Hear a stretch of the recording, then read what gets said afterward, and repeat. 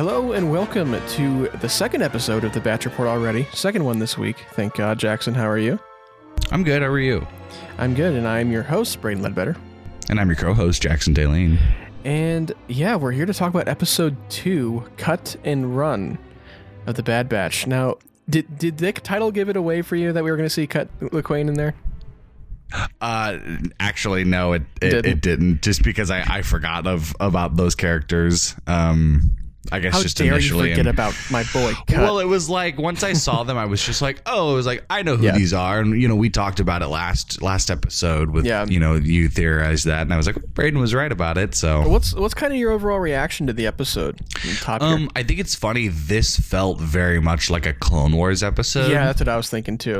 Even the animation style is much closer to the Clone Wars. Yeah, it had kind of that childlike sense to it. It felt like kind of the old cartoon. It felt like that transition in Clone Wars when they were like, it's still kid, but like all of the things that are being said are really adult. So it's just like you have to kind of teaching you some stuff. It was definitely actually a fun episode because I liked the minimal character work that they did. That it wasn't like this huge outright thing, but it was enough that it introduced what at least Hunter and Omega will be going through.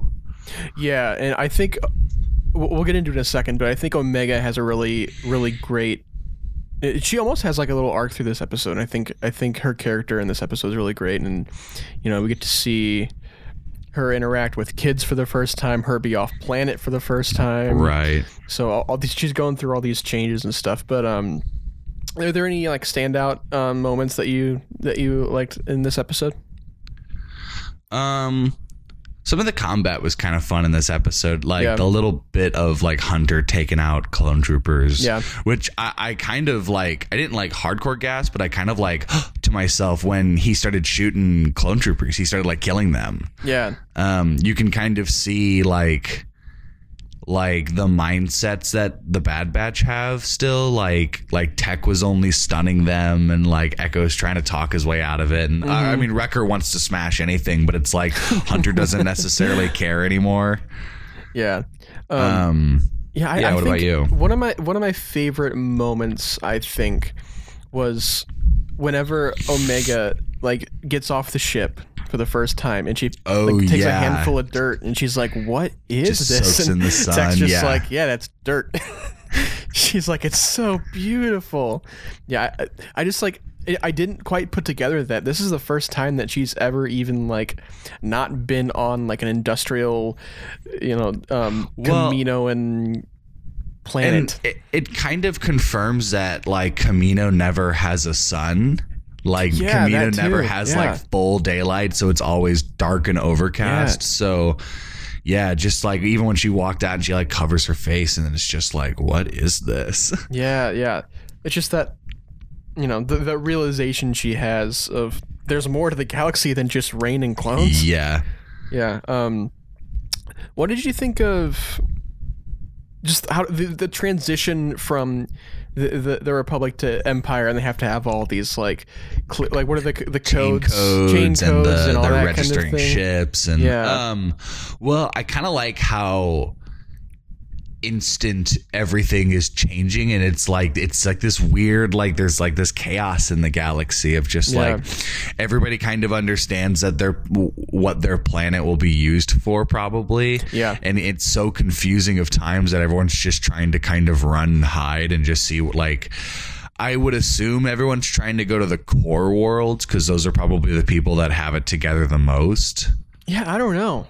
I think some people are just trying to get as far away from the Empire as possible. Some people are just trying to where just get out. Where do you go? Right, Tatooine? I kind of expected there to be an immediate switch flip as soon as the Empire takes over, and all the clones immediately they switch the chip in their head and they're immediately in a Stormtrooper Empire mindset. It's so weird because whenever Cut was getting on the transport ship to leave the planet, a clone trooper stops him. He stops him. He's you look you kinda look like us. Well, and And I think that they have like kind of switched the flip to where they're all kind of in this like Imperial stormtrooper like robot. I just follow orders now. Yeah. Well, because you notice that like even the first episode, none of them have any unique qualities anymore. It's all just they all wear the white suits with like the flat top haircut, and they're like totally vanilla, like personality-less. Yeah. What did you think about? We'll probably see Captain Rex in the next episode.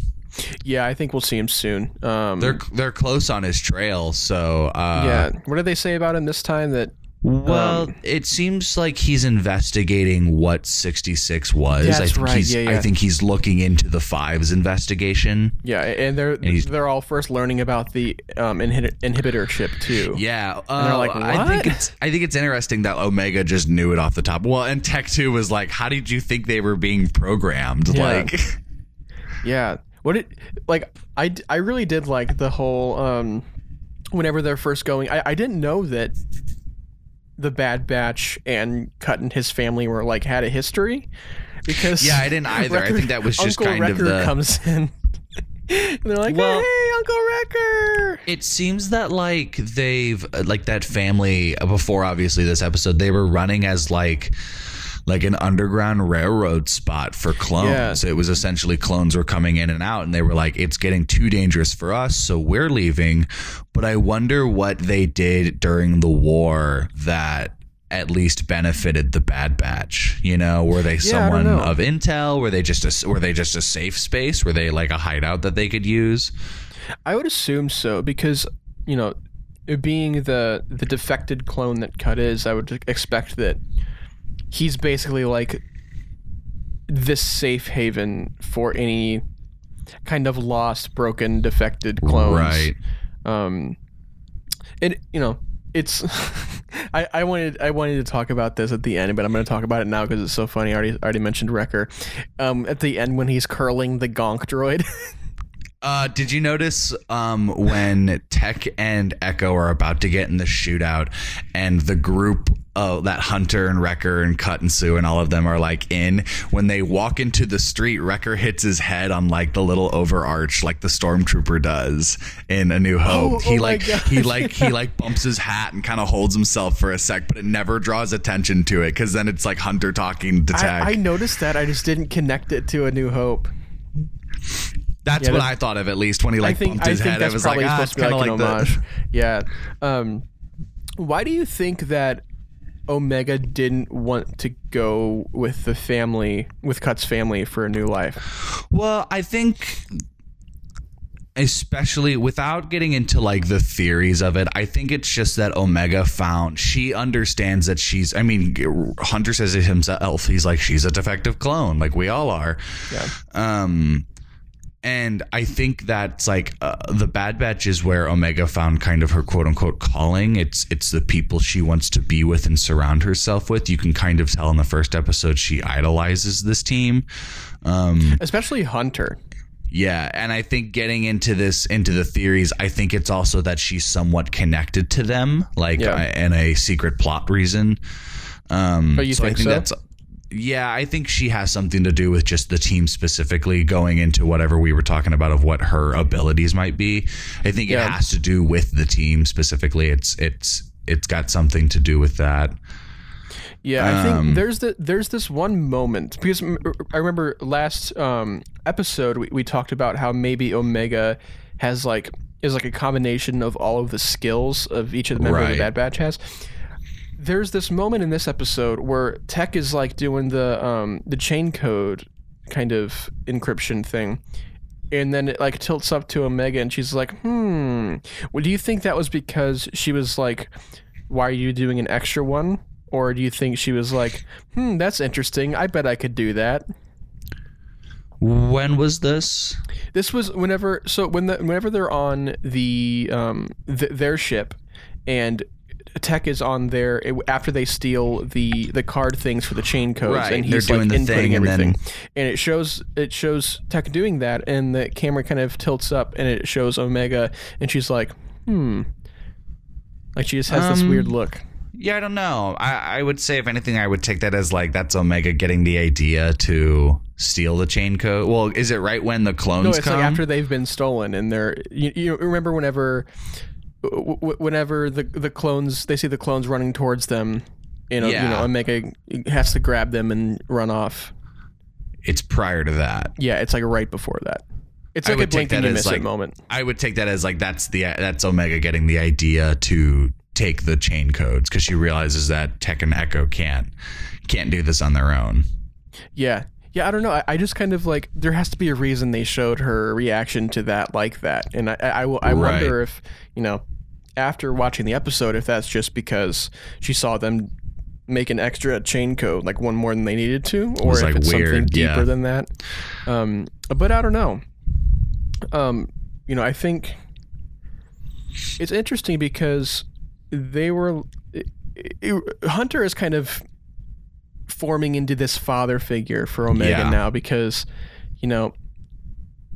he basically wants what's best for her, and he wants her to go off and have this better life with Cutton and his family. You don't deserve to be like in hiding with us. Yeah, where do you think I know I asked this before, but knowing what we know now, where do you think we're going with Omega and her character? You think she's just going to become a member of the Bad Batch by the end, or you think something else is going to happen to her? Probably. I think it'll end with her kind of making her peace into it, and that whatever the mystery is behind her, I think it will just kind of be like they'll figure it out, but they're not going to do much with it. They'll just kind of be like, we'll join our team, and we'll just be, I bet you they'll become like rebels. I wouldn't be surprised if they joined like Saw Gerrera at the end, and they essentially become like the thing that they were in the wars, but for the rebellion, and they just become this A team for the rebels, if not Saw Gerrera. Yeah, because we basically have this whole almost 20-year time span to explore. Right. Minus, I guess, the events of Rebels, because I think we would have seen them in Rebels if they were still around. I don't necessarily know. While I kind of agree, you probably should have saw them. I don't necessarily. I think you could easily work around Rebels. Or they'll find a way to, just put them in a different part of the galaxy during that time, or, I don't know. Do you think the Bad Batch will no longer exist by the end of the show, like the run of the show? Exist as in meaning like being dead. No. Or like completely separated from each other. Maybe like a broken up band. I think though is that like their whole thing is in this time of like turmoil, they have to stick together. Mm-hmm. I don't think that they'll die. I don't know. Yeah, it's tricky because right now they haven't really given us much as to alluding to their future. Even though like we know what happens, we're still also learning like where everything's going with the Bad Batch. Like we have no idea how the Empire will be in this season. I think the Empire is going to be, basically in full force by the end of this season. So when do you think we will see stormtroopers? I think that'll probably be either latter half of this season, or we'll get them next season if there is another season. I'm thinking like the end of season 1 and then season 2 is all. We're going to see the transition, and it would be interesting to see, these men get recruited for the Imperial Academy and stuff, and they kind of butt heads with clones because maybe the men are like belittling the clones because they're clones and they're like old technology and stuff. So it'd be interesting to see what they do with that. I wanted to ask you, that creature that is behind the barbed wire fence that almost gets Omega. What kind of creature was that? I know I've seen it before. It's the tiger thing from Attack of the Clones. I can't think of the name. Yeah, that's right. It's the thing that claws Padme's back from the Geonosis. Yeah. Okay. Because I was like, wait, that's not the lizard thing that Kenobi rides. It's like a jag tooth or something. It's like a jag tooth like saber or whatever it's called. Yeah. Well, is there anything else in this episode that kind of stood out to you that you wanted to talk about?